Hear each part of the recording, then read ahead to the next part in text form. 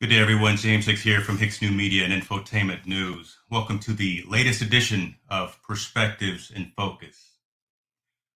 Sex, religion, and politics, the topics we've historically been told to shy away from in public discussion, primarily due to the possible friction it could cause. Well, we're going to talk about all three of those today. On this session, we will have an election ballot review discussion. I have a handful of panelists waiting in the wings to discuss various propositions that are currently up for election. Each panelist chose the one that resonated the most with them personally. We're not here today to sway your opinion to vote yes or no on anything. We are here to bring you facts and research information so you can go out and make your own decision on election day. We're streaming live on multiple platforms as usual. So we're on Facebook, we're on Twitter, YouTube, Twitch, infotainmentnews.net, and LinkedIn. And as always, I'll download the audio from today's session and upload it to our syndicated podcast that's available on all the major services. If you have any questions, please don't hesitate to ask. I can guarantee you someone else has the exact same question. I've been asked before why I do this. Why I record infocasts, interview people, have these at times awkward conversations about sensitive topics ranging from social injustice, politics, democracy, and mental health. I do it because it's necessary. Gone are the days of not having real, honest, heartfelt, challenging conversations with our friends, family, and our coworkers. After my wife and I recently watched The Way I Saw It, the Pete Salvas documentary, it became crystal clear to me. As an informed and educated citizen of this planet that has the resources available to me to help tell and share real, unbiased, and genuine stories, this is my duty. And with that said, let's go.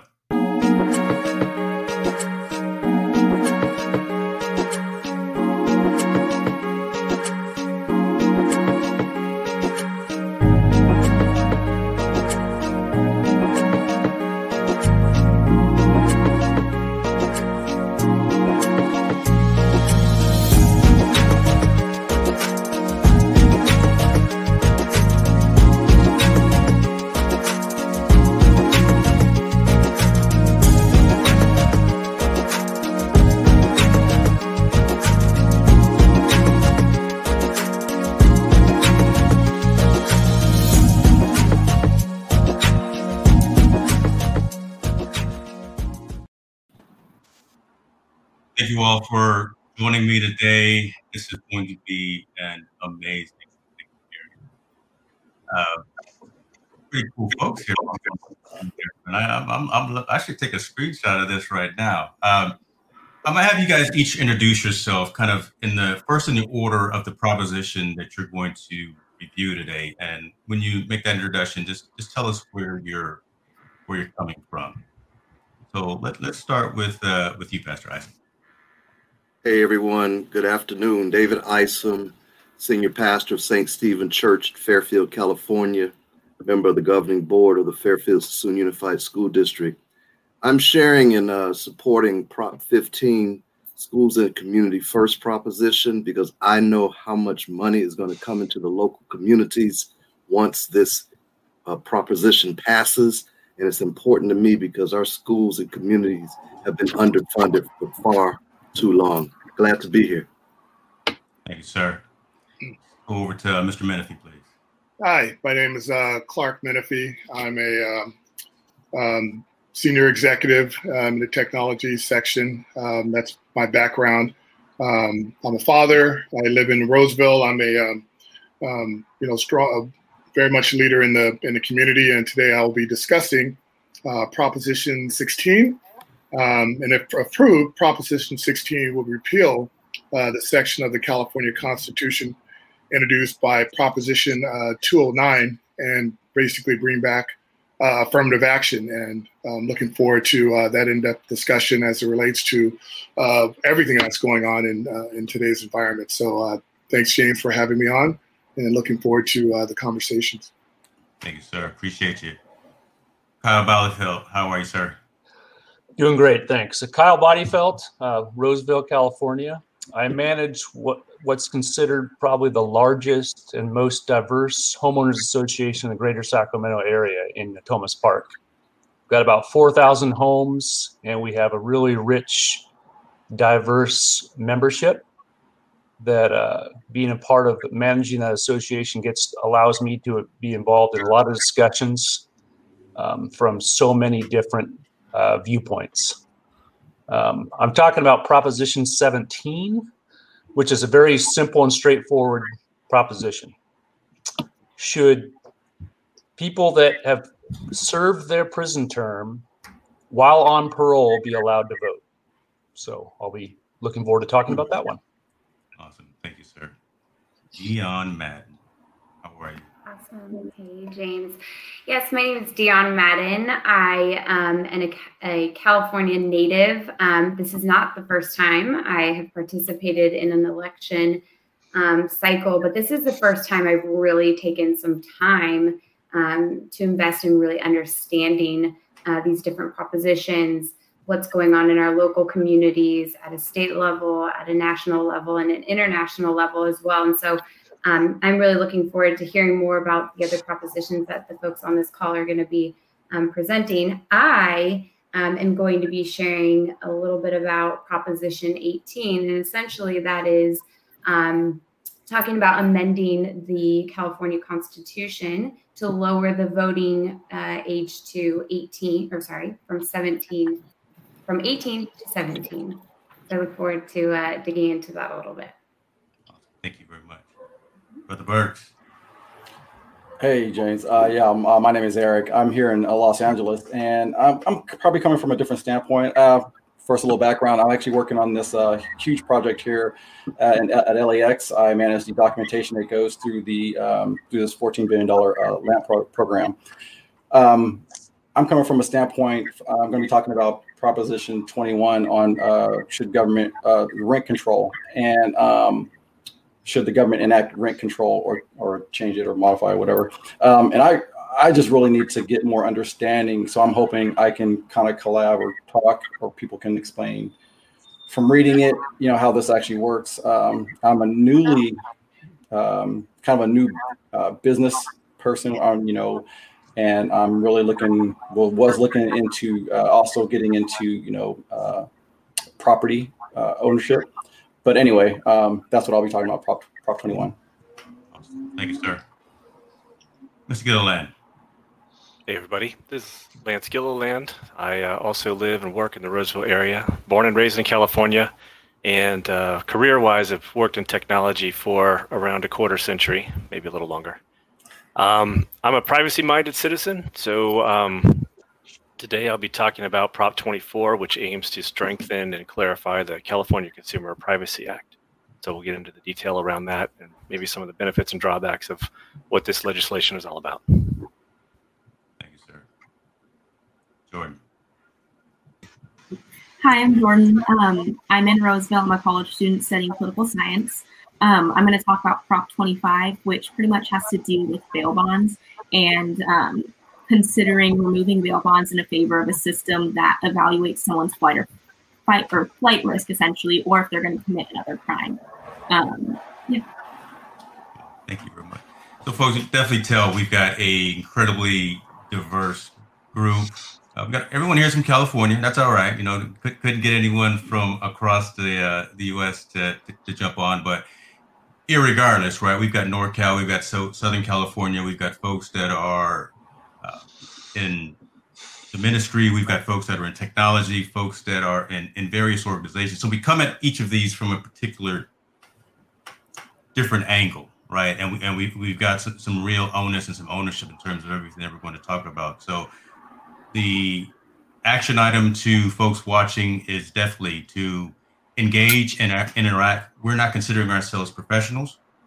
We're not going to tell you again, yes or no in any particular proposition or even any of the major ticket items. But the idea is to be an informed citizen. We've done some research. We just want to sit back and have that dialogue and engage with you, our citizens out there in the state. So, Pastor Isom, Proposition 15, sir. So I should have been a little more clear, but it's going to be all right. I'm gonna be looking at Prop 15 from a racial equity standpoint, right? Because you do what you now, need to do, sir. You do what you need to do, sir.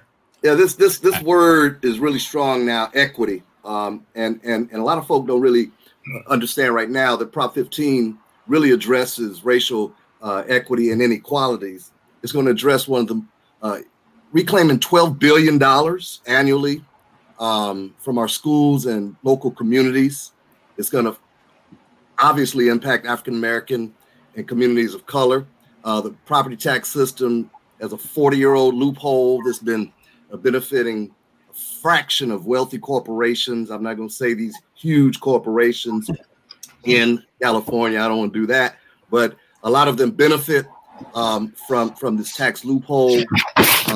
Corporations avoid paying their fair share. We're forced, to shoulder more of the burden. 4 years ago, homeowners in commercial properties, you've probably heard it split roll. It used to be 55 to 45%. Today, homeowners and residential property owners pay 3/4, almost 72% of the tax burden. Low-income workers, of course, feel that burden a lot more. Disinvestment from education and essential services to privatize corporate profits. So that's I don't know how long I get to go, because I could keep going on Prop 15 because it's so beneficial as an educator. We need this money, and so I'm going to say I'm supportive of it. I know that maybe we're supposed to remain neutral, but I believe this is so important to the education community, African American community, poor people, that we really need to pass Prop 15. The local funds, it's run locally, so people are saying, it's money that's not general fund money. It's not. It goes to each local community. We believe that the constituents within those communities know what's best for their own community, and so we trust them. Keep going. I would guess. I would pause you and say, the session today is really not to say it doesn't matter where you're going, yes or no, and if you've got a particular lever that you're going to pull when you're behind the curtain, definitely say that if you feel comfortable with that. But again, the idea is just for us to say, I know everyone's got these books. Again, no one's read them. No one. The majority of society hasn't read them, and they're going to wait till November the 3rd comes around, and they're going to vote party line, right? And that's a problem, because it really is critical to understand what you're voting for, because there are ramifications, long-term, mid-term, and short-term. So if there's something that's happening in our particular communities that we feel strongly for, which is, again, why everyone chose a particular proposition to go over, voice that. This is an open forum. I own the platform, so we can say whatever we want to say. And but again, the idea is to be informative, to be respectful, and then to just share those thoughts with each other. So if there's a dissenting conversation, debate is always good.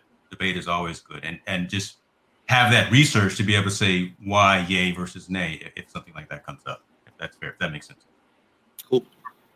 So yeah, Prop 15. So there's some arguments. Prop 15 hurts homeowners and renters. It doesn't. It maintains residential property tax. Any property being used for residential purposes is protected under Prop 15. You're hearing different from that. In fact, if Prop 15 passes, homeowners will see a tax cut because 15 expands the tax base.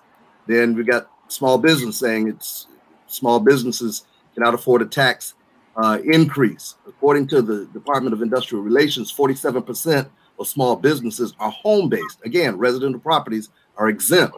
Prop 15 levels the playing field for many businesses already paying their fair share, provides a tax break, as a matter of fact, for small businesses up to $500,000 in personal property tax. Pros and cons. I love it. Appreciate you, sir. I'm tracking and watching any questions, comments, things like that come into queue. And when those come up, I will definitely bring those on screen. So that's definitely Proposition 15. Thank you very much for that, sir. Clark, talk to us a little bit about Prop 16. Yeah. So Proposition 16, if passes, would bring back affirmative action, allowing race ethnicity and gender to be considered in awarding government contracts and deciding admissions to the state's colleges and universities. Basically, it's been 24 years since California voters considered whether race, ethnicity, and gender should be considered in awarding government contracts and admission to the state's colleges and universities. The politics and demographics of the state were far different in 1996 when such considerations were outlawed by with Proposition 209 and an amendment to the Constitution. So the fiscal effect, as this ballot measure is only 9 words long, it would just repeal Proposition 209, allowing the practice often described as affirmative action to again be used in the state. It was added to the ballot by the legislature last month, setting up a discussion about systemic racism and inequities at the same time as a national reckoning on these topics. Now, the fiscal effect, Proposition 16 would have no direct fiscal effect on state and local entities because of the measure. The measure would not require any change to current policies or programs. State and local entities could still make any number of decisions about politics and programs that consider race, sex, color, ethnicity, or national origin. So obviously there's some pros and cons. Supporters would say, yes, it means equal opportunities for all Californians. Despite living in the most diverse state in the nation, women and people of color currently are still discriminated against. And supporters would also say we're at a historic moment and need to strengthen California by overturning discrimination in all areas. Opponents would say it's a step backwards, introducing a new form of discrimination to favor politicians' favorites. Let's not perpetrate the stereotype that minorities and women can't make it unless they get special preferences. So, that's, in a nutshell, that's Proposition 16. Again, these are critical topics, and again, if you haven't done your research to know what's going on, you are definitely at a disservice to yourself. So thank you for that one. Mr. Bodyfeld, I understand you got something you want to talk about. Yeah, Proposition 17, like I said, is fairly straightforward. Currently, if someone is released from prison, they've served their time for their crime, while they're on parole, they are still not eligible to vote. What Prop 17 says, should it pass, it would allow parolees to register and vote after they leave state prison instead of waiting until the parole term ends. The real argument on this one, when you read them, is what's the definition of parole? The author of the measure says that parole is for that reentry into society, get a job, find a place to live, you're paying taxes. So if we think of taxation without representation, then that's you might consider that to be a violation if the person can't vote. They're out there, they're having to pay taxes in society. So the people that are against 17, they have a different definition of parole. They say parole is the continuation of this person's sentence as they transition back into society. That it's like a test period, and they don't have all their rights yet because they need to prove while out of prison that they can still have a positive impact on their community, on society. So again, in a nutshell, it's what is the definition of parole? I think if we're trying to get people, if we consider someone has served a prison sentence, they have followed through on their what society says they had to do. So if they're on parole, they are now back in integrating with society. So why shouldn't that right to vote also be granted? Because a more influenced person, a more educated person, a more involved person is likely, in my view, to be someone who's less likely to revert to recidivism, crime. So again, the big change. Another thing to look at on all of these is following the money, right? There is no money against Prop 17. And I'm not saying that's the only reason you should or should not vote for something. But literally, there's no big push against this measure. So, thank you. So so you're going the right way, Eric, because I was actually going to challenge the panel as well. You know, let's not only have it as a monologue, but, you know, if there's discussions to go back and forth about these amongst ourselves, yep. I would love to have those as well. I got a question to feed in after your comment, Eric. Yeah, you know, I was saying, you know, if in my mind, if someone's done their time and they did their time, then re-entry that's almost like now that parole should say, hey, let's see if you can make good decisions like voting and doing things, because now you want to be more productive, I guess, in a sense. To me, I feel like that's a good thing. You know, these guys, if they're coming out and they're even interested in voting, I don't want to say guys, I apologize when people are coming out, but I think it is their duty. It is their duty to be involved and they've done their time. They're saying, hey, you know, I've done my time. Now let me get back into doing the right thing, like voting, you know, being part of the community. Because I feel like that's really a positive step in the right direction. But, you know, I think that I don't know if you're for or against it, but that's probably why there's nothing against. There's no money against doing the right thing. So, right. Yeah, right. Well stated. Yeah. Kyle, go ahead, Clark.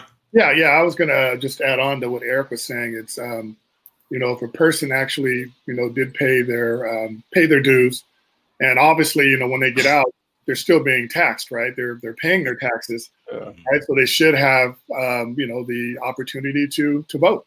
You know, they definitely be able to get that right back as part of their rehabilitation.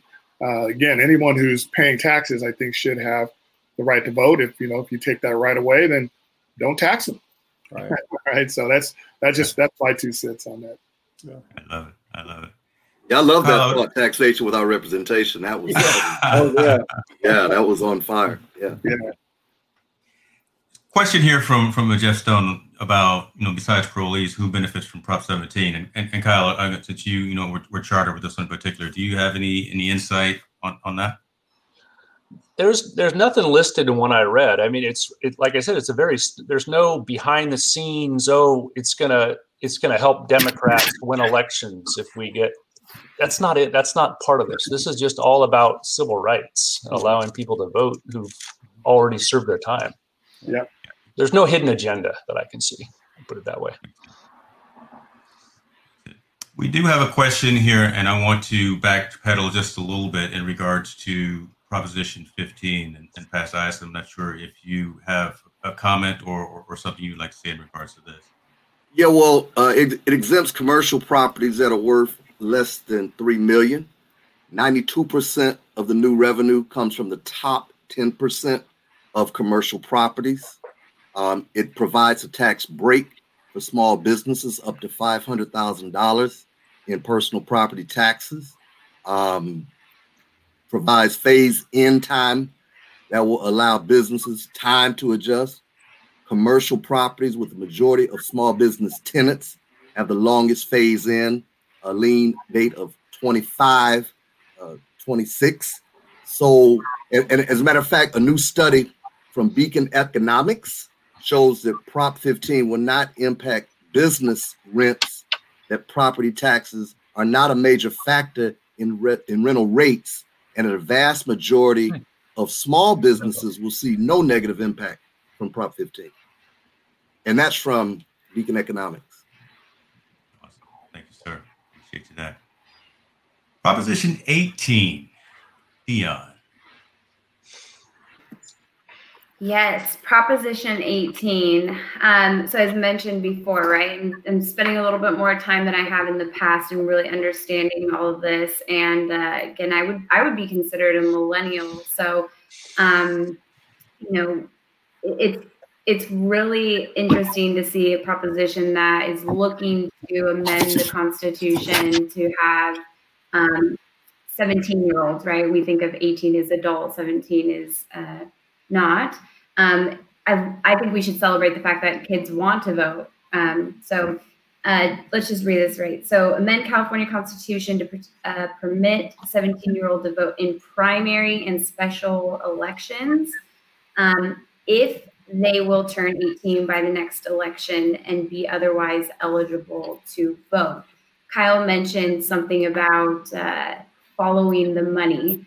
And first glance, when I saw this, I thought it's probably one of the less controversial propositions, and being my first time on one of these panels, I thought it was a safe one for me to pick up on. But what I'm finding is that all of them kind of have some type of financial impact, and this one actually does. So in voting yes for this, it would actually increase the statewide county costs, likely between several hundreds of thousands of dollars and $1 million every 2 years. It's an increased one-time cost to the state of hundreds of thousands of dollars. Now, I probably could do a lot more research and better understanding where that money is actually going, and maybe some folks on this call are aware of where those funds go. But essentially, yes means that a 17-year-old who will be 18 by next election may vote in a primary and special election proceeding. So for us in California, right, the governor's election coming up in 2 years, they will be able to vote then. No simply just means that they won't be able to vote in any election if they are under the age of 18. So, some of the arguments that are being made right now and the pros are that allowing a 17-year-old to vote is giving a first-time voter to participate in a full election cycle, and the need to boost youth civic engagement in our elections by creating a lifelong participant in the most fundamental process of our democracy. And we go back into saying if we get more included into this process, maybe it's something that they focus on outside of things maybe that are not as serving to them. So, my thoughts here is, again, we need to celebrate the fact that younger individuals want to have their voices being heard. I don't know about you guys. I started working when I was 14 years old. And so taxation without representation, I don't even think that was something that I really thought of. Right. But I was out there working, and we all have our own, personal backgrounds and the reasons why we started working at a young age. But it is definitely something to consider, right? If they're out there and they're contributing to society and they're paying taxes, I definitely think it is something that we should be considering. But something, deeper to keep in mind, and this will vary between any age. I don't know that we should even look at 17. There's plenty of 37-year-olds that I look at and have conversations with where I want to be like, are you paying attention? Are you doing your due diligence? Do you really understand what this is? Like, please tell me you do. And unfortunately, I mean, we live in a free country, thank God. But, it's almost like we have to check that list off. Like, have you really, really done your background and understanding what all this means for a bigger picture, right? And so, life experiences come in with that, influences. Where are they spending their time? We see a lot of 17-year-olds right now. Maybe they're spending a lot of time on TikTok, and they have different celebrity influences and different news medias, and and that could be good or maybe not very positive. But we just have to keep those things in mind, I think. And what trends are they following versus the historical data? I think that's something we should consider. And then I mentioned, I think prior to jumping on here, looking at local politics versus state politics versus national and international politics. At a younger age, our world is so small that I think we focus on what's right in front of us. And what we're finding, or what I'm finding even, is that the members or the folks that we elect into office, even at a local level, have influence, have the ability to influence all the way up to the top, right? And so it's just being able to have those conversations and understanding where these younger voters are going to be coming from is important. When they look at the cons, right, they start to talk about, science and legal consistency, which makes sense to me as well. That, a lot of laws prohibit younger teens from smoking, from drinking, from tanning. And the research that they are pulling that from is saying that essentially, that certain area of their brains is not fully developed for them to go out and make these rational decisions. I would honestly argue that maybe some adults don't have that area of their brain fully developed. It's been compromised in some way that they can't really make those decisions either. But, we just kind of figure out how we get there and, go from there. But, again, I have talked to so many younger individuals, and they're very intelligent and they know what's going on. And so it's hard for me to have this kind of like ageism conversation, which is very real, right? I kind of go back and forth on this. I think of myself as a 17-year-old, as an 18-year-old, as a 25-year-old, as a 30-year-old. It's a right, it's a privilege, it's an honor that we get to go out and vote and have our voices heard.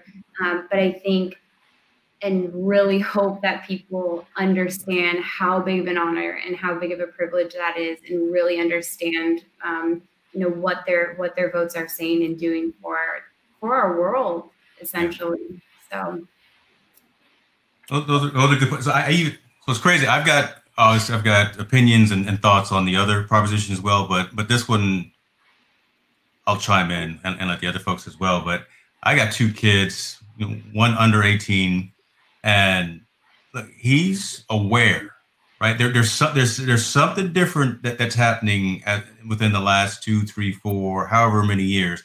Yeah, they've got those devices in front of them, but they are dialed in, they are connected. Some of it good, some of it bad, but the youngsters don't sleep on the kids right now, because they will be the next ones who obviously take over after we're all in our rocking chairs. But in terms of being aware of what's going on, knowing the difference between right and wrong, and wanting to voice that opinion, we're definitely seeing that coming up now with the youth. So Jordan's 18, son is 16. He's ready. He could vote because again he sees what's going on out in the world, irregardless of what the topic is, right? If it's gun reform, if it's police brutality, if it's cleaning the forest in California, he's affected by all of that. Everything I just said, he's somehow affected by all, and he's got a informed opinion, an informed perception of all of that. So I think it is overall a good thing to have the age probably looked at. Maturity, 21 to drink? Look, whatever. Are you mature at 21? Look. Me and Eric could talk about some of the things we were doing at 21, and we weren't ready to do anything at 21. But it's not that kind of show. But I agree with you on that. Anybody have anything they want to add? I do. I like to add something. One, we can go back to that taxation without representation every time, because my son is 17. Or my kids are working. I think I still have one more 16-year-old, but all my other three kids are, they're older. My son is 17. He's working. They're taxing him. My thing is, if they're taxing him, he should have the right to voice his opinion, or don't tax him, because they're. I looked at this check. I say, did they tax you? Yeah. Damn, Dad, they take a lot of tax. I said, that's what happens. I think that's a great suggestion, right? If they're not going to be able to vote, maybe that is the case where we have some, some options out there that they're not taxed. Just kind of doing a bit of a brain dump while I was going through this, maybe there is some type of voting that they can be, or that they can participate in, but maybe it is not essentially accounted for, but it's not just regarded, right? So in the next election, like, they are the next generation and their voices need to be heard. And so for, the coming years, it's like, we need to make sure that these things are being addressed, because that's what's important to them. And so when they are available to vote, it's already kind of it's in the works, right? So I don't know what we'd call that, a preliminary voting, but they still keep that data, right? This is what's important to this upcoming generation that is going to be voting, and we really need to make sure that these things are being worked into our conversations and just being addressed and something that's being taken care of. They make that the new electoral college.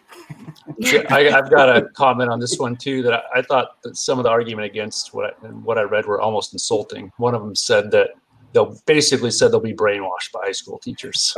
And I thought, you're really putting that in your argument. Yeah. These kids don't have families that they're involved into, and you're just going to say that the school system is going to brainwash the kids so they vote on a measure that benefits an increased tax or whatever it is. So I thought the argument against just look horrible when you read them, in my opinion. So children. So what's interesting is some elected officials that have been serving for a particular amount of time in their community now have the children and generations voting for them. I was having a conversation with a friend yesterday, and he has 3 classes of high school students voting for him now. He worked within the schools. And so these children know, as James said, these children know exactly what's going on. They're not slow. And while I agree, Jennifer, so the data piece is one thing, but I think that they should be able to exercise their vote not only so we know what they're thinking down the line. I believe that if they are paying their taxes, that they need to be able to vote, or there needs to be proposition. I can't vote right now, so I can't pay taxes right now. We get a new prop. Well, we have Jordan, right? Jordan, you're 18. Yeah. What are your thoughts on this? I mean, it's great to hear from the younger community. Yeah, I was going to say, I think it's a great idea. A lot of the teenagers I know are way more passionate about things they can't even vote about than the adults I know. Like, they actually care. They want to do something, but they can't because they're not 18 in time. So I really do think this is a great idea. I know a lot of people who would be very thankful for this opportunity because they're the ones that are really being affected by a lot of this stuff.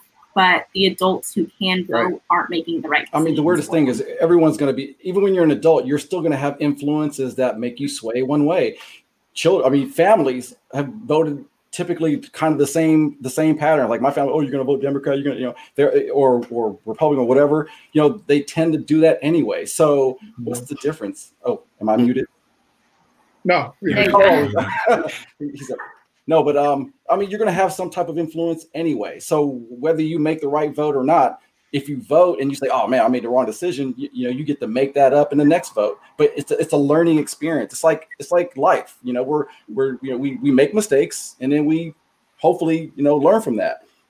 That's what the voting is going to be. We voted. Even grown-ups have voted for people that voted. Some people they didn't. Some won, some didn't. The ones that won are like, "Oh damn, what happened?" That's just life, and I don't know why they don't see it that way. Or this. Okay, I'll leave it at this because I'll keep going forever. But it's just like law. You know how they build up one side. Every side wants to build up one side for their case. We're going to only sequester these people. We won't ask IT because I don't know about you guys, but I've never got to serve on a court. Every time I go to those things, they say if you tell them you're IT, you're not serving on the court. Good to know. Yeah, let's write that down. I'm gonna write that down. Try that one. I know. But it would be great in my mind. I want to experience that. Hopefully nothing really devastating, but I want to be so every time. Maybe it's just because I want it that I don't get it. But I tell you, to me, I feel like when you're building up one side, it makes it so that it's not fair because now you're and again we could talk about other problems and stuff. I feel like if you want it bad enough, you'll work towards getting it. You'll work towards, you'll make the right decisions or not. But it's your choice to be able to make that decision. When you take that away, I feel like, okay, now you have no rights. So. Well, I'll just say one more thing on this because I could go into it a lot too. But there's a path to the ballot, just like any of the propositions. And how does this actually make it to the official ballot, right? And for this one in particular, or I think any of them, they need 2/3 vote to pass to actually make it to the ballot. And they've done voting on this already in the Senate and the Assembly, and both voted yes. There's a majority of yes. it also breaks the data does show that it break it up into, separate parties and who voted for and who voted against it. And so that's just stuff that I think is very interesting. And obviously, there's a path, always, we know, right? There's a path to money. There's certain things that are being pushed one way or another. To your point, Eric, I think you said, one's going to go on one side more than the other. But I think this one, for not being such a controversial one, it started a nice conversation. You sure have. You kicked off a whole lot of conversation there, Dee. It brings in a whole new group of voters, right? So it's just something for us to keep in mind. James, I don't want to go too far. I'm looking for some education on this one. On 16, let's see, I'm sorry, 7. Bear with me, it'll be real quick. 16, 17, and 18 all were passed in legislature. Why are we voting on them? This one was 81% approved. Yep. I'm just saying, didn't we vote for the people to do legislation? I guess my question is, do we know when? Because there's all sorts of bills that get passed that we don't vote on that are then become law. So why are we revisiting this after a certain amount of time? And I don't have the answer. I don't know that answer. I'm just throwing the question out. Maybe our poli-sci major has the answer to that one. But I think it's a great question because there's a lot of laws that have been passed over the past several months. This being one of them, actually, Proposition 18 that has gone through several different voting cycles, and it's still on the ballot, but I think it needs maybe one more. So does it have anything to do with their amending the Constitution? That might be it. So I'm reading something here. In California, 2/3 vote is needed in each chamber of the legislature to refer a constitutional amendment to the ballot for voting. That makes sense. That's probably it. So, yeah. Actually, looking at the ones that you mentioned, it does. I'm looking at the propositions now, and those say legislative constitutional amendment, legislative constitutional amendments. That is the prereq on those that you mentioned. Makes sense. Right, cool. Thanks, Lance. Sure. I just. Did you have a comment? Go to Cal Matters election guide. That really is very telltale. Yes. I get that. Actually, I'm gonna pull that up, and I'm gonna pull all the propositions up actually in a few minutes here. I love that. Look at that. You've got this graph is pretty telling. And that's all the propositions and the different measures dependent on wherever you are located? And who's supporting them. And that's what's really, really interesting. Right. Okay. Say what, as we move to the next one, I'll do some research and pull up that link. But Mr. Burks, the floor is yours, sir. Talk to us a little bit about Prop 21. I actually want to do a different prop, but I'll you're going to switch it up? I'm good. No, so here's a confusing one for me. Prop 21 expands local government's authority to enact rent control on residential property initiative statute, right? And what it's going to do is allow local governments to establish rent control on residential properties over 15 years old. So I think the date is like February 15, 1995, that they can enact rent control on properties that are not older than that. Now they're going to push it back further, right? That's how I read it. But anyway, here's what so the pro for it is Prop 21 is the change needed to tackle homelessness. And I'm thinking, how is this going to tackle homelessness? I don't get it. A yes vote on Proposition 21 is a vote to keep families in their homes, a strong coalition of elected leaders, affordable housing providers, and seniors and veterans. And to me, I feel like I don't understand how it's going to help the homeless. But then again, I probably didn't go as deep into it. Can you hear me? Yeah, I thought everything got quiet. we're listening attentively to you, sir. Okay. And some of so against it is Prop 21 will make California housing crisis worse. Prop 21 undermines the strongest statewide rent control law in the nation. Cost jobs, reduce home values, and stop new houses from being built. And I can see that. I never really held property. So I went up in Sacramento. I flipped a couple of properties up there. I've never seen it as holding onto properties. And as time further goes, you're like, oh wow, I should have kept some of those properties. And now thinking about doing that, if they're going to start throwing rent controls on there, I don't know why I would even want to. I guess I don't know. Can anybody explain this to me? I know it was for me to read into it, but the only reason why the reason why they're talking about it'll help with homelessness is because right now and I'm not saying I'm for or against it, is right now rent keeps going up. I'll just give you one example. My son and grandchildren lived here, and every year they raised the rent, and they raised it significantly, so much so that we had to send them to Missouri, where they have a larger place and they're paying half. Literally, they're paying half the rent in a nicer, larger unit. Now, again, the reason I believe that they're saying this will help confront homelessness is because when you can't pay your rent, you will get evicted and you will be homeless. I don't know how strong an argument it is, but I know from some of the conversations I've had, that's what that part of it is. Okay, so I guess. So Evie, I know where you're going, right? Because this hits you. I mean, this is you, right? I mean, this affects you directly. So if this passes, come January, either your rent goes up $1,000 or only goes up $20, especially in Southern California. But isn't that the purpose? If I buy a property, I want the value of that property to go up. So I want to make money on that property. I'm not buying it so I can say, keep the status quo and we just keep going. I'm buying that property because the location, right? You're buying for location. So are people being homeless because they're looking, I want to live by the beach. So now my rent's going up. I mean, I don't know. To me, I'm going to live where I can afford. And I know it doesn't make sense, but I'm saying I'm going to, try to get a job and live with. This is one that's I'm torn. I get it. Rent does go up. Rent goes up. But a lot of times I'll buy a property. I'll still rent because I want my property just to make money for me. I don't want, because now I'm no longer, it's not an asset to me if I'm spending money on it, right? So I'm going to keep renting. So I'm going to buy a property that's going to make money for me. And that's just how it goes. I want the value to go up. Therefore, but if I'm throwing that money away, I don't know.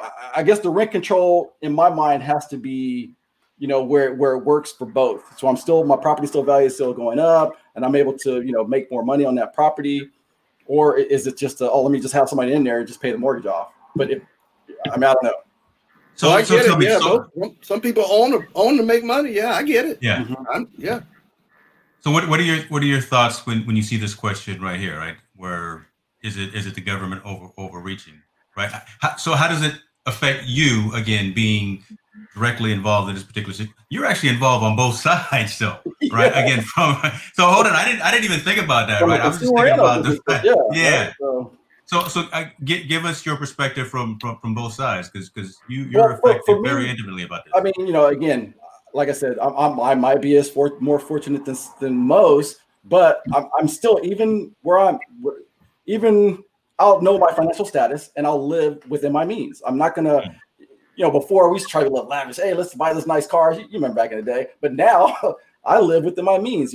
I'll save for the things that I want. I will, I'll live where my family and I can actually afford, and rent goes up, and I accommodate for that. So I'll say, hey, I want to make sure that I'm, instead of doing this Prop 21, let's teach people how to manage money better. Because right out of school, people don't know how to manage money.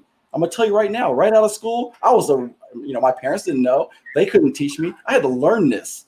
So I think if there was more education on managing money, and again, I don't know everyone's situation, and I know some things happen, but I know that a lot of people that I knew growing up and living with, we all lived with outside of our means because we were trying to ball out of control. I don't know if you guys know what that term is, but I think now you calling them old, or you calling someone too young? I think just like you now, we're teaching our kids a different way. I'm teaching my kids about money early. I'm teaching my kids about credit early. Just like you. I know you're teaching Jordan. It's so, I want to cry when I see Jordan because I'm like, she's talking like an adult. I'm not saying you're not an adult. I'm just saying I've seen you when you're this small. Anyway, but I think more education, I think Prop 21 is an overreach. I think, to me, in my mind, I think it's an overreach thinking it's gonna cure everything. It's not.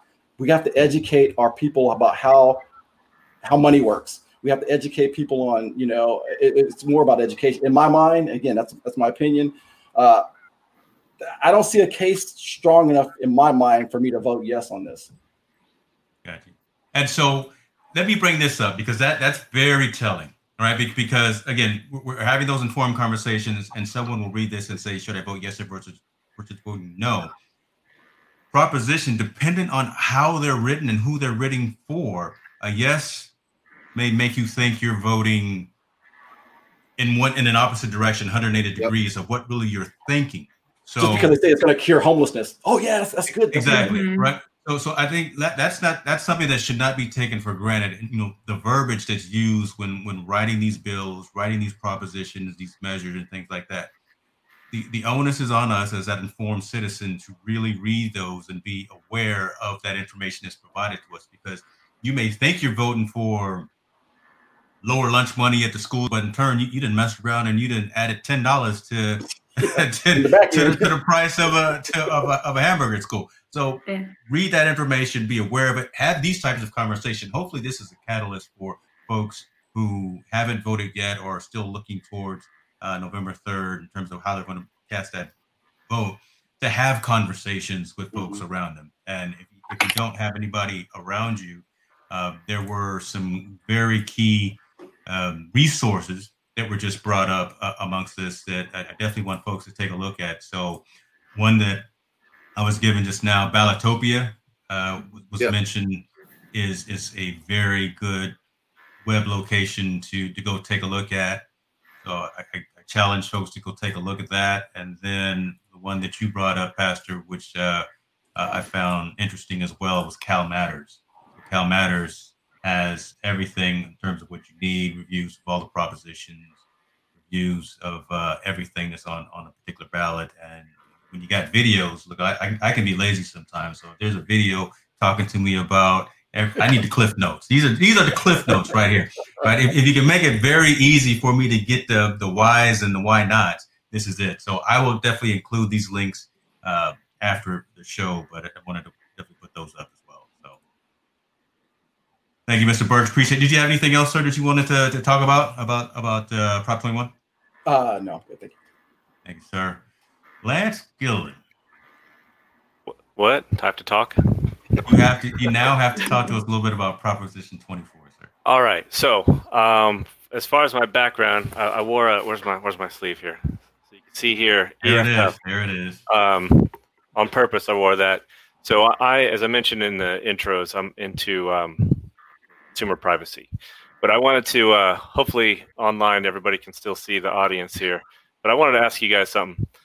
Who here reads the fine print when you sign up for an online service? Just maybe raise your hand if you do that on a regular basis. I didn't think so. I learned from you. So yeah, so we've had this conversation 20 years ago. Most people do not. All right, so people are signing up for social media. They're signing up for all kinds of services. I probably have 1,000 passwords. We've talked about how to manage that on a different show, but there's a lot of personal data that's available out in the space for you. If you do anything online, even if you don't do anything online, if you have a phone or shop or buy a new car, like there's so many connections to your private personal data that puts your data out in the universe, and you don't always know what's happening. So California has some of the strongest laws in place now with the California Consumer Privacy Act. It was a couple years ago. It's really just started to come into play. I think some enforcement. I don't know when exactly it was to be enforced. I believe it was beginning of this year. But companies are moving along in their compliance with the law. This proposition sort of strengthens, if you will, some of the provisions in the original legislation. So I'm going to read just a couple things real quick. So a yes vote supports the initiative to expand the consumer data privacy laws. It also establishes a privacy protection agency. So there's a new agency being created by this proposition. And then obviously a no vote says all that stuff's not going to happen. So some of the key points on this is, companies shouldn't share a consumer's personal information if the consumer requests that they don't share it.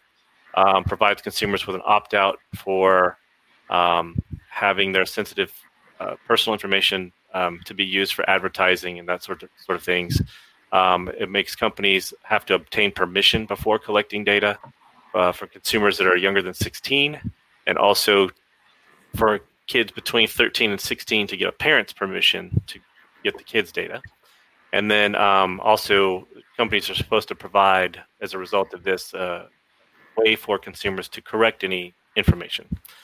So all that sounds pretty good. Going back to my first point, though, some of the things, read a lot about the EFF. I give them money, so I believe in their mission. One of the things it doesn't do is it doesn't doesn't force companies to make you opt in to sharing your personal data. So the default is you're going to share your data. And a lot of people don't read the terms. They don't understand what it is they're sharing. So by default, as soon as you sign up, you're giving away your data. And like the EFF, and I think the default position should be, I need to opt in to sort of freely provide my data out there. It also seems to allow for businesses, there's some vagueness in it. And by the way, it's 53 pages long, so it reads like a privacy statement that no one wants to read. What's EFF? Electronic Frontier Foundation. Sorry, I should have said that up front. Thank you. So they're a nonprofit private organization. I can send James the link for the show notes as well, EFF.org, if anybody's writing with their pencil right now. But so let's see. So there's also some provisions in there that seem to allow for companies to sort of redefine what they think is data that they need to retain in order for them to protect against any sort of security incidents. But it's sort of broad and maybe give some loopholes on keeping data that maybe you've asked for them to delete. The CCPA allows for consumers to say, I want you to delete my data. And this proposition sort of backs away from that a little bit and says that, companies can kind of refuse to do that. And then let's see, the one other thing that consumers can't do in either case is sue. Like if someone doesn't comply with this, I as a consumer don't have any right to sort of self-enforce by going after a company. Now, depending on how people feel about over litigation and lawsuits and that sort of thing, you may or may not like that or don't like it, but the agency that would be created would be the one enforcing these laws. So it's, like I said, it kind of strengthens the existing legislation and adds some more consumer protections, but maybe doesn't go far enough. So how do they manage it? Let me ask about this, because as you were reading about that, and I have questions, and maybe Clark and Kyle, and maybe you too, Eric, because you're business owners and you're involved with the community from various perspectives, right? Does this affect you as well, right? In terms of how you engage with folks from a insurance perspective, setting up policies and things like that. Is this advantageous to you and your particular business, or does this hinder, right, you being effective in what you're doing? Yeah. My take on it is, when you look at California laws now, they have, we're considered to have the strongest set of privacy rules in the country. And, it seems like Proposition 24 aims to expand those protections. I have to dig in more to it, but, just from that statement alone, if it expands what's already a strong, the strongest set of privacy rules, I don't necessarily see the downside, but as you guys mentioned, a lot of the devil's in the details, right? Having to look at the cons as well. Yeah. I think pros, it strengthens something that's already strong, but I'd have to look at more into the details to see why they would, why that change, why to make it even stronger, like what's missing in the laws today or in that prop today. Because how are they even, who's monitoring if they're selling your data or not? If your data is out there, or you're having to do it out there, put it out there, because some of the some of the measures that they use to secure data. They have like I don't know why I can't think today. DocuSign. DocuSign. I mean, when you actually go and I mean, when you try to buy something online, you're offering your cars, you're offering your this, and say you want to secure it, and you're going through like DocuSign because you're signing documents like because everything you do online now, right? So you're buying a house, you're in there. You go to DocuSign, you get all these documents, you click, and you get the signature page. You're doing a digital signature. Who's managing where you're taking that information and selling it? I'm telling you, because I bought a car. I just got a car for my son, right? Next thing you know, I'm getting. I don't know if they're just monitoring my cookies and my browser cache, but I've been getting calls to my advertising text to my phone ever since that happened. I'm like, the heck? And I specifically say don't share my data. And I know they said they're going to share some data with some, when you go apply for the car, but yeah, now I'm getting advertisements. So who's monitoring if they're sharing it or not? Yeah. So I think taking a step back from how I feel about privacy and thinking about owning a small business or setting up a website to, I don't know, have a blog or whatever. Maybe you collect some user registrations. I find it interesting because oftentimes you'll need to use several third parties in order to facilitate setting that up, right? I'm not going to set up maybe my own servers. Maybe I use WordPress and maybe Amazon Web Services. And as a small business person, I think it would be tough sometimes to know every time what's happening with that data, right? Who's controlling that? Who's liable for anything that maybe Amazon makes a mistake? Offense to Amazon, but just as an illustration, that's where things get kind of tricky for me. Like, okay, wait, I'm trying to save money by using third parties. They're hosting this data. If they share that data, I guess that's on me according to this. But that's where like the expense of it and trying to keep track of where everything's going. I mean, I guess as a business owner, you're responsible for that, but it does get to be very time consuming and it reduces the ability to maybe use some of the third parties. Right.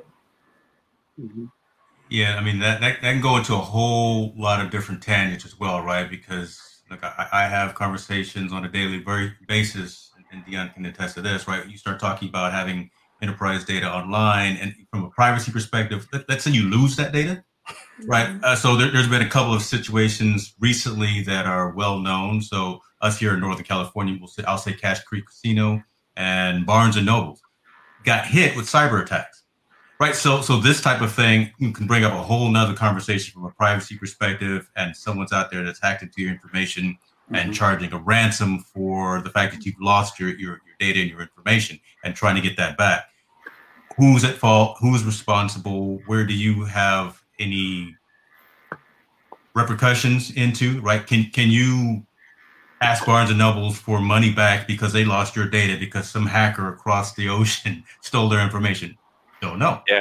I think this situation is a little bit different. So this would be like sort of pseudo legit business purposes where they maybe sold off your data, or they were working with a third party to process the data, and that third party then took that data and sold it, not nefariously necessarily, but because they thought they could do that with your data, not necessarily a cyber attack. Because I think there's provisions to sort of defend against that. And I'm not an expert on the CCPA, but I believe there's something in there about that. But this would be more like just, I use a third party to service the data, and they do something else with it, unbeknownst to me. Right. Who's liable? I don't know. That's where it gets tricky. Yeah, I will say this to everyone, and it's kind of in the same line. If you have Netflix, watch The Social Dilemma, because that talks about not just about the dopamine hit that everyone gets when they get those notifications, and that's real. I mean that's a conscious effort and thought when TikTok and what are they, Joe? The Snapchats of the world and the face. When all of those services are being utilized, there's a real concentrated, focused dopamine hit for when you get those notifications and likes and things of that. And then yet and still you search something on Google, and next thing you know, in your Instagram feed or your Facebook profile feed, you start seeing advertisements for that information. Did you authorize that? Kind of, yeah, you did, right? The end user license agreement, the EULA that no one reads except probably me and Lance, says that you allow these companies to use that information for those types of advertising purposes, but bringing it full circle, I think folks again need to be cognizant in terms of what they're signing up for. So please start reading those thick manuals, skim over, look for the cliff notes or whatever, but understanding what you're signing for. Nothing's for free. How about they make cliff notes instead of you know what I mean? Put cliff notes in it, because who wants to read that 29,000 page jargon just to get down to we're going to sell your data. I mean, it's just they need to have like a summary at the beginning. Right at the top. Here's we are going to sell your data. Well, I will say this, and then we'll move to the next one. But again, nothing's for free. You don't pay dollars for a Facebook and Instagram or Snapchat and all those. But what you don't pay for is that recurring barrage of advertising and spam in your email because of items which Lance was just talking about. Does that make sense? Yeah. Awesome. Proposition 25. Jordan, what you got? All right, so Prop 25 pretty much is trying to replace like money bail systems. So they want to essentially eliminate it so that there's a new system that's based on your flight risk or the possibility that you'll commit a crime if you're released from prison. So there are a lot of people who are for it and a lot of people who are against. It's kind of a tricky situation because it's like what's the worst of two evils kind of thing.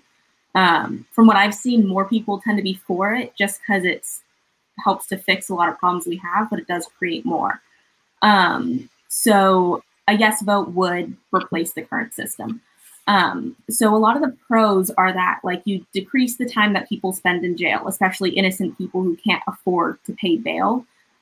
This does decrease a lot of taxpayer money. I think I read somewhere that taxpayers spend like $5,000 a day, or $5 million. I don't know, a lot of money a day just to have people in prison who don't need to be there because they can't afford to pay their bail. Bail is unfair to a lot of economically disadvantaged communities and people, so they have no choice but to be in jail. And this creates a permanent record that causes a lot more problems down the road because they can't get jobs, they can't apply for loans, they can't get housing, things like that tend to create more problems that are unnecessary.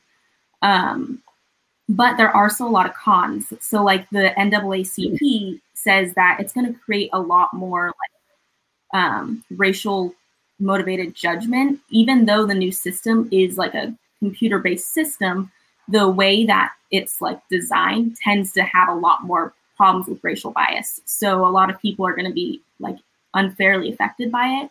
And it removes the constitutional right to choose if you want to use bail as a way to kind of avoid going to jail, or if you want to go to a judge. This causes there to be one option, and that one option is the computer, and its decision is final. There's no other way out once that decision is made. So a lot of people are very unhappy with this. And a lot of people are worried that it's going to cost us more money because this whole new system is going to take years to implement. So there's going to need to be more organizations, more law enforcement resources, all kinds of things going to the system that might not need to exist because we already have a system in place. I love it. I'll say just fix the systemic issues that we have. Keep the bail thing in place. They already have a way to deny bail if you're a flight risk. Anyway, go ahead. Yeah, that's one of the arguments that is already in effect. Like it doesn't make sense really to get rid of bail, but the people who are for it really want to hammer in that bail is an unfair system and that it should just be eradicated. Joe, do you happen to know if there was anything in the legislation about how often they would update the algorithm? I didn't see anything. Nothing that I know of. You would think that would adjust over time, right? Yeah. Whether or not that actually is working or not. Yeah. Or if someone is even asking that question, right? I mean, exactly. That's a question coming from you. Someone has to review the data. This is one of the ones we've studied as well in another area. And someone has to, so the algorithm puts out what it puts out, but it still has to be signed off on by a human. Someone has to really look at that and determine that. So it's not just solely computer based. A lot of people look at what the computer says and they do it, but I just want to just throw that out there that it's not a computer that says keep them or not at the end of the day. It's a person that looks at all of the data and makes that decision. It's a human. I mean, if you make the laws cut and clear, and I know there's different situations, but if you have a track record, a mile long, I mean, you may be a flight risk. But if they're saying it for, I remember I went to court and I had a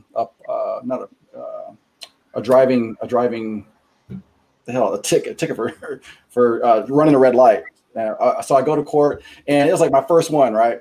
And then they charged me this like $600. I go to court. The person that came after me, I stayed for, I guess we stayed there for the whole trial. This is my first one I ever went out to. And then the girl was up there. She had like driving, all kinds of issues. And I'm saying it's a girl because it was a girl. So anyway, when she had all these issues, the judge said, how am I going to let her go after I just charged this guy $600 for it was his first time offense? I'm like, they can't have that. Does that make sense? You can't. The law has to be the same for everybody. It doesn't matter if and again, I get it that there may be certain situations, but if I shot somebody else shot somebody, we're going to do the same time. We're going to have the same deal. You get the same consequence no matter what. And I know those are more serious, but if you run a red light, it has to be consistent. I don't know. And if you have issues with paying it, then make a payment plan. Like, everyone should be on the same system and it shouldn't be different. That's what's going to, in my mind, stop the systemic issues that people are seeing. It has to be the same across the board. Decent point. Eric, while you were talking, it'd be remiss if I didn't bring up these questions that are popping up, and I don't want to skip over them. So Marvin Stark asked this question in regards to like Proposition 21. Hard to manage money if you unexpectedly lose your job. COVID, people have lost jobs, so can't afford to pay higher rents. Before COVID, they might have been in a good place. What are your thoughts in terms of that? Again, and it's bad. It's a bad situation. But and there are times that I've been in that situation where I'm like, oh man, something happened. You lose your job in my younger years. But as I got older, I learned. I don't know if anybody else goes through this. You have to save like 6 to 8 months of your salary and to already provision. So if you're taught to learn about emergencies ahead of time, then you don't get really caught up. And again, I get it. Sometimes it doesn't help for everyone, or some. Like I said, I don't think I'm more fortunate than anyone else in the situations because I've been there where I'm like, oh, I didn't have money too. I was single. When I got married, I had a responsibility to my children to make sure that I'm keeping 6 to 8 months rent there, or whatever, my salary, 6 to 8 months, so that I don't run into that situation. Again, in my mind, it's a money management issue. I get it. It happens. I understand COVID happened unexpectedly, but that's why you have to plan for the unexpected. Guess what? There's insurances that you can get now insurances, and I'm not trying to pitch any deals that can help you in the long run, like life insurance. Like you got your IULs, where you can have accumulating funds that'll help you in the long run when situations happen like that. No one knows about that. No one, well, I'll take that back. The top 1% or top whatever percent, they know about it. No one down here knows about it. No one, the working class don't know about it. There's, like I said, education. I love that. Well, that was pretty good. Anybody have anything that they want to add in? and hold up before I transition, because it's happening, brother. You getting it from the left, which is good, right? I mean, these are the kinds of conversations that we need to have. So, interesting question. But in my mind, it's like this situation. I know she said it's more complicated now, but this is like the chicken or the egg. This is that conversation, the chicken or the egg, because it can be complicated, but managing your money it's all about managing your money. It's all about setting yourself up for emergencies. I get it. And then sometimes emergencies can come after emergencies, but at least one of them gets taken care of, right? I know. Like I said, chicken or the egg. And Gina's gonna be hard on me on this one, so I'll leave it at that. You can take that offline. Yeah, I'll film it too. Because I've been in both situations. I've been in situations like that, and now we're in COVID, right? And then you have to plan, So I do want to say I agree that you need to manage your money, but I do think being able to do that is a privilege. Like, not everyone has enough money to set aside every month to prepare for an emergencies. Like my mom was saying, like people are barely scraping by with what they're getting because they physically cannot make any more money. So saving for emergencies. They don't know how to use their money. They don't know how to use their money to make money. And I apologize. I shouldn't have cut you off, but like I was going to lose my train of thought.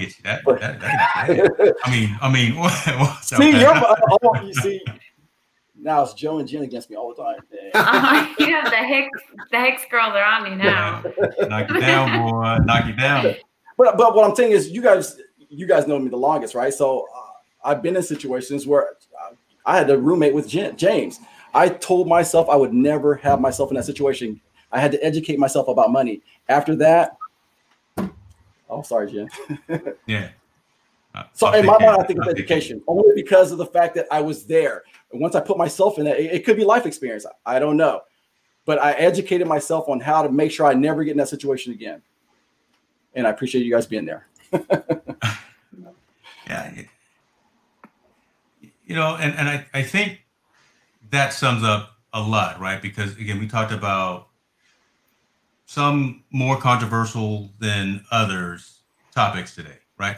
And I wouldn't even say controversial, but I'll just say that more polarized, right? In terms of either your experiences and what you're going through. I can't help but laugh at some of these comments that are coming in. So I got to post them. I can't keep a straight face. So you've gotten it from the mother, the daughter, the grandfather. It's a family affair. Pastor, he gonna need you in the middle to get him, Pastor, because other than that, it's all bad. It's all bad. So I need to go to confession, Pastor. We're gonna have to. No, they're members. So I got to be with them. He gonna hit you upside the head with one of them candlesticks. Is what he gonna do up at the front of the church. There go Grandma. All right, I got them all sides. So, folks watching, thank you for your engagement. Thank you for your interaction. I think all we were really trying to do, and I think we've done a decent job of opening the door of conversation. I'll go back to kind of how I started. You got this book for your county, for your location. Please don't discard it. Please read it. We didn't even go over all of the propositions. There were a couple of others that were at least in this particular area for me that I need to be aware of. There is information in regards to different measures, and then there are, of course, the big ticket items that are from a national perspective. Again, left, right, center, red, yellow, blue, green. Right now doesn't matter. I just want everyone to get out there and not squander this opportunity of pulling that lever behind the curtain, getting that sticker saying that I help contribute to a better society and a better America. That's what matters, right? Because then after the election, then we can have conversations. If you contributed, if you did not contribute, I want to hear from you. Right, I don't want the armchair quarterbacks talking to me about, well, we should have pivoted left and we should have thrown a slant instead of. No, I want to hear it. The idea again is to bring up these conversations and have this information spread process. One other site that I did want to share, since we got mainly California folks online here, it's actually the official voters guide, and this is voterguide.swest.cal.gov, and this is where all of the propositions are listed. All of the candidates for every single office, national, local, everybody's shown here with their background, with their information, with what they believe in, what they are championing, things of that nature. So please take a look at that and have that information with you as you go through your due diligence of reading your sample ballot. I would also recommend that, I don't know, up until this point, it's been great experience for me to go on election day and be in the midst. Right? I like that energy because it's some great energy of being there. The first time Jordan was voting, I asked the ladies, could I stand behind her, take a picture of her? So I captured that moment of her pulling the lever, doing the thing for her very first time. World's different right now. We got COVID. We got to wear our masks. We got to wash our hands. We got to do these things. You may not want to do it, but you got to do it because next thing you know, you're going to get to coughing and you're going to have a bad time. And it is what it is. if for the folks on the panel, have you voted yet? Let me ask you that. And if you have not voted yet, do you plan on going in person? I'm going to go backwards from the folks that presented, and I'll start with you, Pastor Ice. I have my ballot. I normally take it into the polling place. My church happens to be a polling place, so I enjoy walking it in. But just in case I can't get it in, I have it and I put it in my mailbox. Well, you, Clark. Yeah, I plan on, as tradition, I usually plan on, as you mentioned, I like the energy of going down to the booth, filling out the ballot and putting it in the box. So fully plan on doing that, this year as well. You just want the sticker so you can have a nice little Instagram post. That's what you want, to do, right? You got to do it for the gram, brother. That's what it is, You know me well. That's it, sir. Kyle, what about you, sir? I've always voted in person. This year, I am going to. I have we all got a mail ballot in California. Yep. Is that California? Is that Foster County? That's all of us, right? So we all have it, but you can take it in person, right? I'm going to probably take mine physically to a box, one of the boxes listed, and then I'm going to do the tracking because I believe that we have a very good system for tracking. Whether you mail it in, whether you go in person, I believe that the system will work.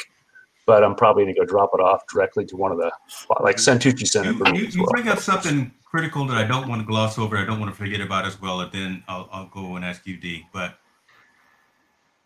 ballot boxes, official ballot boxes. Keep on the lookout for the ones that are out there. There's some folks that are getting some milk crates and some plastic cartons and they're putting them out there on the corner.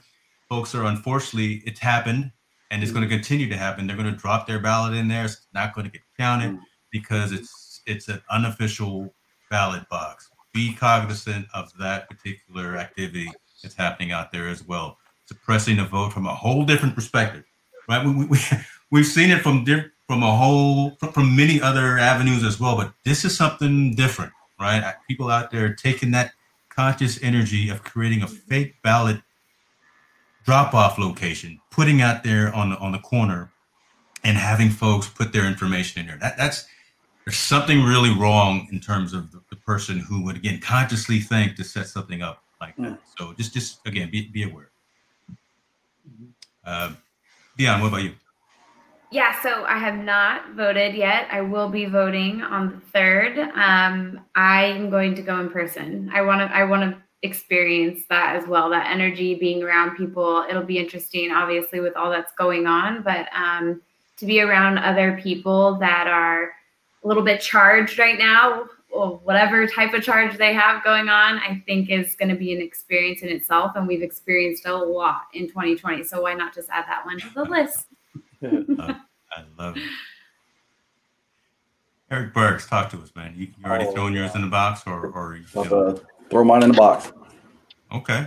You're not going there in person, huh? Okay. I've gone in person. I've also been used to mail-in ballots too. So in the military, when I was overseas, I had to mail in a ballot. Yeah. So I'm used to the mail-in ballot. I trust the system, just like Kyle said. I've never used the tracking, so I'm going to use the tracking though. Yeah, that's critical, right? That's something, again, new sign of the times. So we now have this advanced technology, which could be a question for you, Lance, right? In terms, from a privacy perspective, is that something that you want? Because you got to fill something out. I don't already sign up for that. Well, see, there you go, right? That's the other side of the coin. Yeah, you want to make sure your ballot is counted, but there are consequences, pros and cons of every action that you do.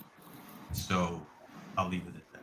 Hey, James, I got to say this. You said a person are putting these boxes out. It is a party.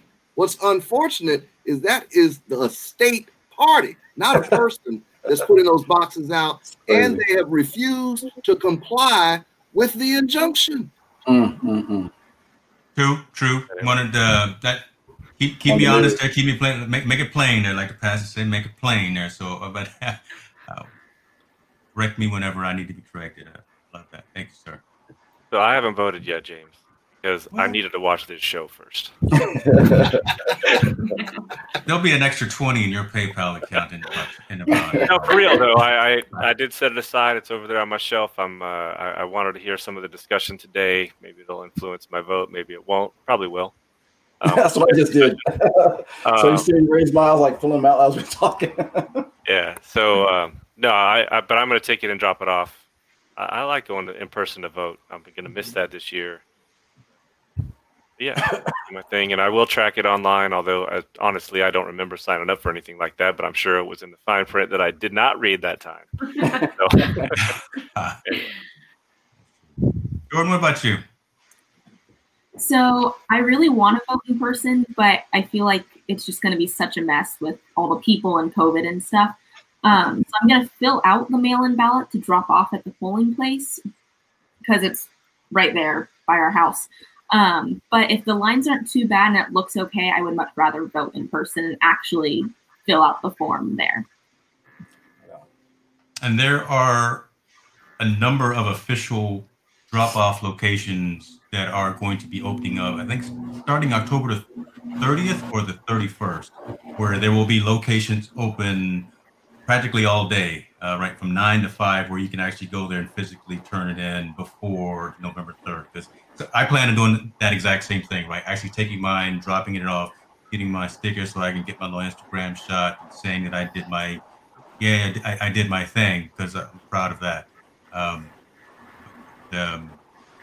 My recommendation to folks, if you haven't yet, if you go on November 3rd, be prepared, be ready for probable long lines. I'm not even going to say if there's going to be any contention or if there's going to be issues at the polling places, but just be prepared for the unexpected. Be prepared for not just be able to go in there, show your ID, and be able to go in there and fill out the Scantron. It's going to take a little bit of time. Maybe bring yourself a peanut butter jelly sandwich or something, and power bar, and be ready to stand in line for a little bit, just in case it takes a bit of time to get that. So, anybody have anything in closing that they want to bring up? This has been an awesome session, and I'm kind of over the moon on this. So I'm. This was awesome. Thanks a lot. Thanks for putting this together. It was cool. It was nice meeting you guys. Thank you, James. You too. Thank you. Good. Thank you. Awesome. So, folks, again, thank you very much for your time. To the panel here, I got none but winners right here. Get to know these folks. Again, when I do these show notes, I'll have all those links to those sites so you have access to that information. Be diligent in terms of what you need to do, folks. Get out there. Make sure you vote on November 3rd, or before. Make sure that you have fully filled out all of the information that needs to be filled out. If you make a mistake, put your initials on there and get it right. If you need a new ballot because you've made a mistake, take care of that as well. Leave nothing to chance that your voice doesn't get heard. And, with that, the idea of ITN Live and Perspectives and Focus is to have long form, informative conversations. I think we really did that today. So I say thank you to all and have a great day. Stay safe. Thanks, guys.